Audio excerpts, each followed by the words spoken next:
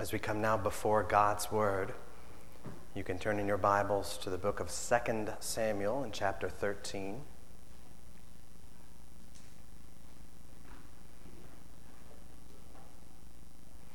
That's 2 Samuel chapter 13.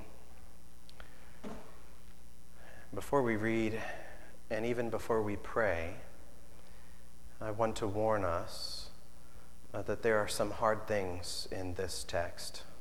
We often face hard things in the Bible. Some call these sorts of things a trigger warning. I don't know if that's exactly what this is.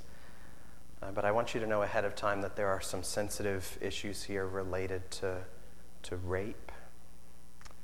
So I want to prepare us to hear those things. Before we read, would you pray with me?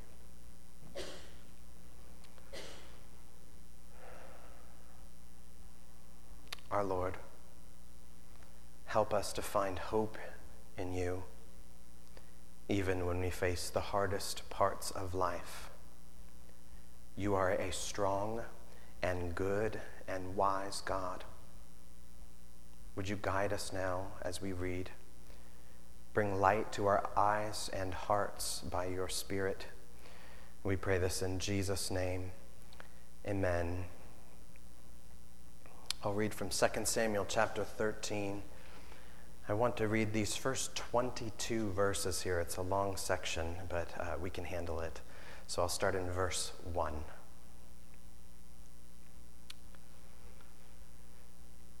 Now Absalom, David's son, had a beautiful sister whose name was Tamar. And after a time, Amnon, David's son, loved her. And Amnon was so tormented that he made himself ill because of his sister Tamar, for she was a virgin. And it seemed impossible to Amnon to do anything to her. But Amnon had a friend whose name was Jonadab, the son of Shemiah, David's brother. And Jonadab was a very crafty man. And he said to him, "O son of the king, why are you so haggard morning after morning? Will you not tell me?" And Amnon said to him, "I love Tamar, my brother Absalom's sister." Jonadab said to him, "Lie down on your bed and pretend to be ill, and when your father comes to see you, say to him, 'Let my sister Tamar, come and give me bread to eat and prepare the food in my sight, that I may see it and eat from her hand.'" So Amnon lay down and pretended to be ill, and when the king came to see him, Amnon said to the king, "Please let my sister Tamar come and make a couple of cakes in my sight, that I may eat from her hand." Then David sent home to Tamar, saying, "Go to your brother Amnon's house and prepare food for him." So Tamar went to her brother Amnon's house where he was lying down, and she took dough and kneaded it and made cakes in his sight and baked the cakes. And she took the pan and emptied it out before him, but he refused to eat. And Amnon said, "Send everyone from me." So everyone went out from him. And then Amnon said to Tamar, "Bring the food into the chamber, that I may eat it from your hand." And Tamar took the cakes she had made and brought them into the chamber to Amnon, her brother. But when she brought them near him to eat, he took hold of her and said to her, "Come lie with me, my sister." She answered him, "No, my brother, don't violate me, for such a thing is not done in Israel. Don't do this outrageous thing. As for me, where could I carry my shame? And as for you, you would be as one of the outrageous fools in Israel. Now therefore, please just speak to the king, for he won't withhold me from you." But he would not listen to her. And being stronger than she, he violated her and lay with her. Then Amnon hated her with a very great hatred, so that the hatred with which he hated her was greater than the love with which he had loved her.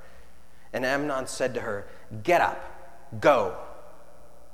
But she said to him, "No, my brother, for this wrong in sending me away is greater than the other that you did to me. but he would not listen to her. He called the young man who served him and said, "Put this woman out of my presence and bolt the door after her."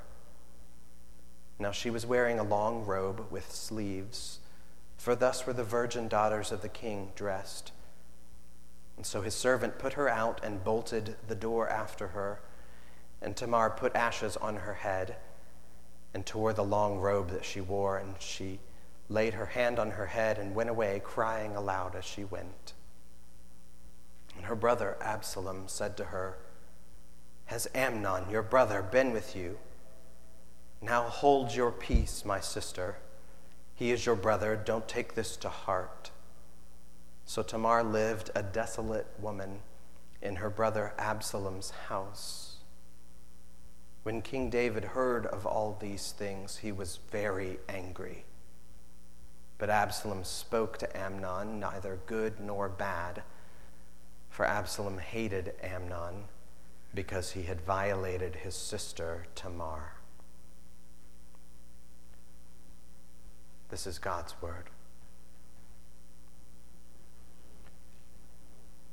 We're still in the beginning now of several weeks in which we're looking at the work of God in the midst of the life of Absalom. And in the beginning here, I don't want to just dive into this and pick apart or examine these verses as if it were just a story or some sort of moral study for us. This is history here. These are real people in a real world making real decisions that have real pain. And there are some major world religions that will tell us that pain is just an illusion. But that is not the way that the Bible treats it. The Christian faith knows that pain is real. Pain is in desperate need of redemption by Jesus, all the way from page 2 of the Bible, when man chose his own way over God's way. And as a result, the Bible is full of the effects of sin, even in its most R-rated or X-rated forms. And when we read things like this, it leads some to say, what a wicked book the Bible is. I mean, it's outdated, it's immoral, and it's wrong. But to be clear, the Bible here is not praising what has just happened here as good. The Bible here is recording events as they truly happened. This is real life without touching up or Photoshop. #NoFilter. And if hearing some of these things caused your heart to sink or your stomach to turn or your mind to think, how awful, that's because what happens here to Tamar is truly awful. So before we proceed here, I want to just say up front, if you or someone that you know has experienced anything like Tamar experienced, any of these desperate forms of sexual brokenness, that is truly awful. And I am so sorry. We as a church want to stand with you and walk with you. This is an extremely hard chapter in a very long, true story. And in putting it here, it is moving us all as hearers of God's word in a particular direction, a direction that we may not expect. There's a single verse toward the end of Romans that often helps me. Romans chapter 15. In verse 4, Paul says this: "For whatever was written in former days was written for our instruction, that through endurance and through the encouragement of the Scriptures, we might have hope. He says here, everything in God's Word, even the difficult parts, are teaching us things, are encouraging us, and is working to produce hope in us. That's true. This is moving us toward hope, even if Tamar's current situation seems desperately hopeless. In the opening account of this section, it says that Amnon thinks or says that he loves Tamar. How many terrible, awful things have been done in the name of love? But at any rate, here we probably ought to put the word love in quotes, because this is so-called love. This is not real love. Real love, biblical love, godly love, the kind of love in which God gives us, is self-sacrificing for the good of another. The Scripture says God showed his love for us. God showed his love for us in that while we were still sinners, Christ died for us. And greater love has no one than this, that he laid down his life for his friends.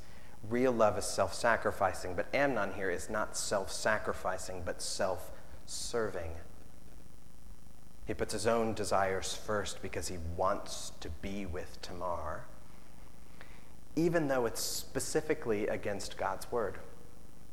We know the law of God in Leviticus, specifically in chapters 18 and 20, God gives extensive moral laws on sex because we need to be guided in that area.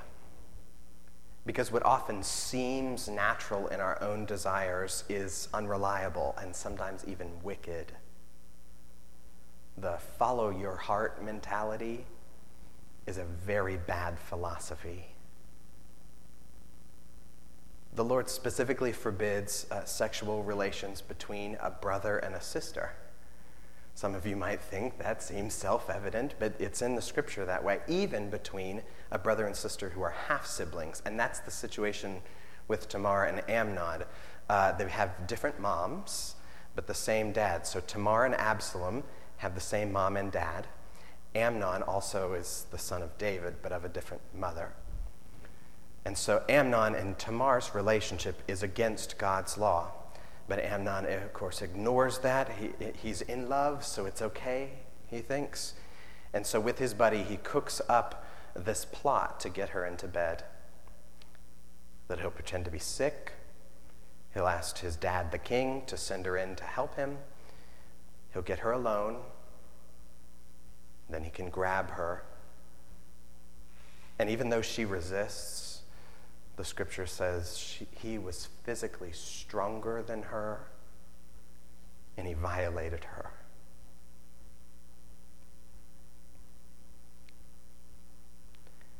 As soon as that moment was over, the next line says that the so-called love that Amnon had, that he had fallen into, he has now fallen out of. That love is gone and is replaced with hate and disgust for her. Get up. Get out, he says. And surprisingly, Tamar, after this horrible thing that's happened to her, says to be sent out will put her in a worse situation than she was even before. She doesn't want to be sent away. Now that might sound odd to us, and this is not because she loves him or because she wants to be with him necessarily, but because in her cultural context, she would now be considered damaged goods. Tamar is no longer a virgin, and so she's unmarriable, and so she will be left desolate. So even though Amnon cannot undo what he has just done, she wants him now to do his duty and to provide for her, to put a roof over her head and to at least give her food. But Amnon says, no, get out. Where is it? Verse 17. He says, "Put this woman out of my presence." In the Hebrew, there actually doesn't have the word woman. It just says, "Put this out of my presence." Treats her as just an object, garbage to just be tossed out. And lock the door behind her, he says. This is exactly the opposite way in which the Lord commands us to treat those who are in the most vulnerable positions. How to treat the oppressed, the orphan, the sojourner, and the widow, which she now virtually is.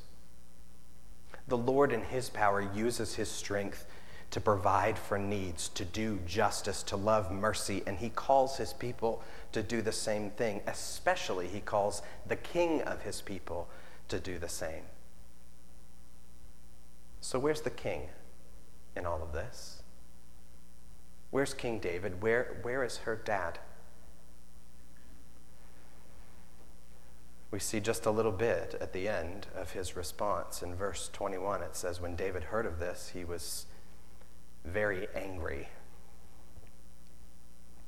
And that's the right emotional response to have about this. But he stops there. There's no record that David did anything about this.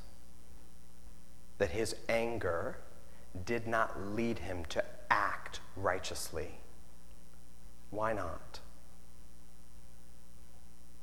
Perhaps the actions of Amnon in taking a woman who was not his reminded David too much of his own actions with Bathsheba.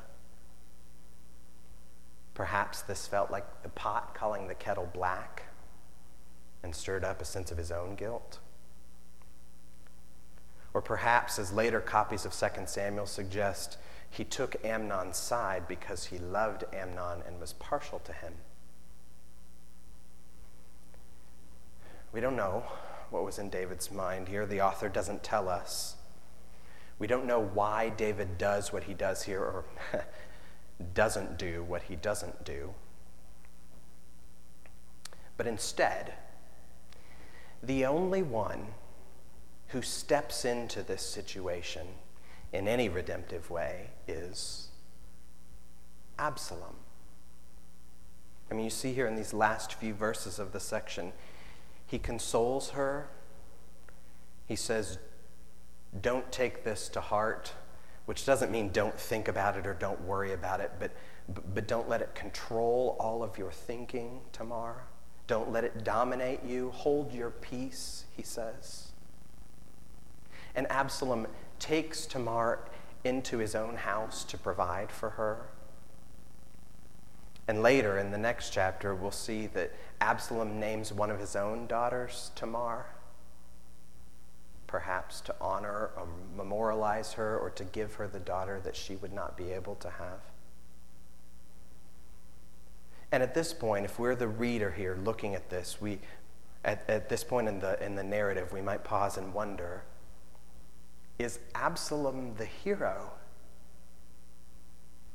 I mean, we don't know anything about him yet in the narrative. The only other mention prior to this about Absalom is in chapter 3, just in a brief listing of genealogy and names. So this is the first time, really, that he's mentioned in Scripture. And it's interesting that even though the bulk of these events are not about him, the events mostly involve Tamar and her half-brother Amnon, and we don't really even see Absalom show up until the end when he says, what has happened here? The author seems to want us to focus on Absalom. The narrative starts by talking about Absalom, even though he's not involved in the scene at all. Look in verse 1. It says, now Absalom, David's son, had a beautiful sister. It seems that even though the story here is not about him, it will be moving toward him. So the question for us now is why? What has Absalom to do with any of this? Maybe you've noticed, if you read this a few times, you just start to notice these sorts of things, that every person in this section is related. They're all family, a nice, messy family. David is the king here, and he has a bunch of wives which aren't mentioned. That's not recommended as good, but that's the case. And from one of those wives, he has a son, Amnon. And from another wife, he has Absalom and Tamar. They are full siblings. And then the other person mentioned is Jonadab, who's their cousin. All these people are interrelated, and the author constantly reminds us by saying the words, her brother, his sister, her father, all of these things, even though the reader already knows that. Look at the end in verse 20, how many times sibling relationships are mentioned here. And her brother Absalom said to her, has Amnon, your brother, been with you? Now hold your peace, my sister. He is your brother. Don't take this to heart. So Tamar lived a desolate woman in her brother Absalom's house. Why is the author so often drawing attention to the fact that they're all family, that they're all part of the house of David? It's because the house of David was a huge deal. Not just for their family, but for the entire nation of God's people. Because God had specifically made promises to the house of David. We see it just a few chapters back in chapter 7 of 2 Samuel. So in this chapter, David is speaking to the Lord and says to the Lord, I want to build you a house. In other words, I want to build you a temple, something sort of like what we're sitting in now. And the Lord says, no, David, I will build you a house. Not a dwelling with a roof, a house of people, a family and a nation. And of this house, I will be their God, and you will be my people. And over this house I will set a king, your son, the son of David, and I will be his father also, according to my covenant promises. Look how he words it. Let's see, 2 Samuel chapter 7. Let's pick up at the end of verse 11. The Lord says to David, I will give you rest from all your enemies. Moreover, the Lord declares to you that the Lord will make you a house. And when your days are fulfilled and you lie down with your fathers, I will raise up your offspring after you, who shall come from your body, and I will establish his kingdom. And he shall build a house for my name. And I will establish the throne of his kingdom forever. I will be to him a father, and he shall be to me a son. When he commits iniquity, I will discipline him with the rod of men and with the stripes of the sons of men. But my steadfast love will not depart from him, as I took it from Saul, whom I put away from before you. And your house and your kingdom shall be made sure forever before me. Your throne shall be established forever. This was the promise of God to David and to the nation of Israel. So these people were now expecting a son of David, the king of the promise, to come in and be a source of rest and security and hope forever. Now, guess who the firstborn son of David is? The one who is perhaps in line to be king. It's Amnon, the one who violated his sister. And as the people of God, we might look at that and go, oh no, this is not going to go well for the kingdom if this is the promised son of David. And the author tips us off in a different direction. From verse 1, back in chapter 13, it talks about Amnon, but it doesn't focus on him. It starts by saying, now Absalom, David's son, It starts us in a different direction. And as these awful events unfold, we see this son of David, Absalom. He's the only one that seems to be acting in accord with the Lord. He has compassion on his sister. He's working for justice. And as the people, we might think, perhaps this son, this Absalom, is the promised son of the covenant, and hope rises its head again. But if the people hoped in Absalom as their coming king, that hope would be short-lived, because there's some bigger mess coming. And we see throughout the nation of Israel hope rising and then falling, hope and then crushed over and over throughout the life of the people of Israel. They keep putting their hope in a particular person who eventually lets them down. Perhaps you know what that's like.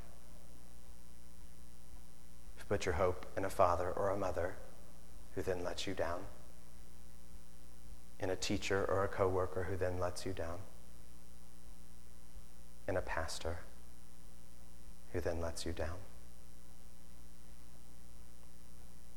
And the Lord says, don't lose hope. I will keep my promises, even if it's not in the way that you expect. Do not give up hope. We see it over and over. I could go so many places. Just one here in Jeremiah chapter 23. Just a couple verses here. The Lord says this, "Behold, the days are coming, declares the Lord, when I will raise up for David a righteous branch, and he shall reign as king and deal wisely, and he shall execute justice and righteousness in the land. And in his days Judah will be saved, and Israel will dwell securely. And this is the name by which he will be called. The Lord is our righteousness." God says to us here, the promised king, the son of David, is still coming. And so the people continue to look for that, continue to long for that, to want that, need that, to cry out for that. This one who would be the hope for all of God's people. The hope for ones who had committed awful, desolate acts toward others. The hope especially for ones who are desolate, whose robes are now torn and whose heads are covered in ashes. For ones especially like the once virgin Tamar. And the people kept looking for this king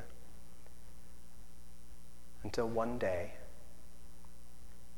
9 months before Christmas, another young virgin in Galilee was visited by an angel with another promise from God. Luke chapter 1, the angel says these things. Verse 30, "And the angel said to her, 'Don't be afraid, Mary, for you have found favor with God. And behold, you will conceive in your womb and bear a son, and you shall call his name Jesus. And he will be great and will be called the Son of the Most High. And the Lord God will give to him the throne of his father David. And he will reign over the house of Jacob forever, and of his kingdom there will be no end.'" Here comes the child Jesus, the son of Mary, the promised son of David, the son of the Most High God.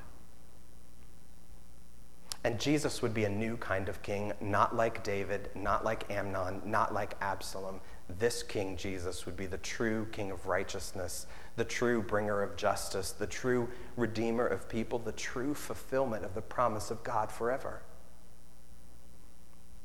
This King Jesus does not say, "Get this out of my presence," and bolt the door behind her, because my love has melted into hate.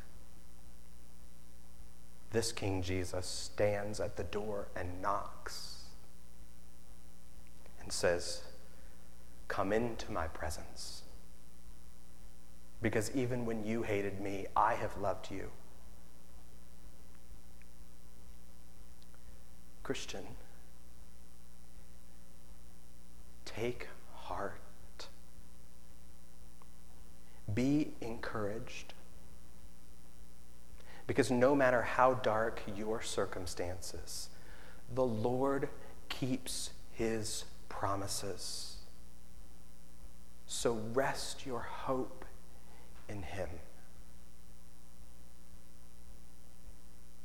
Would you pray with me?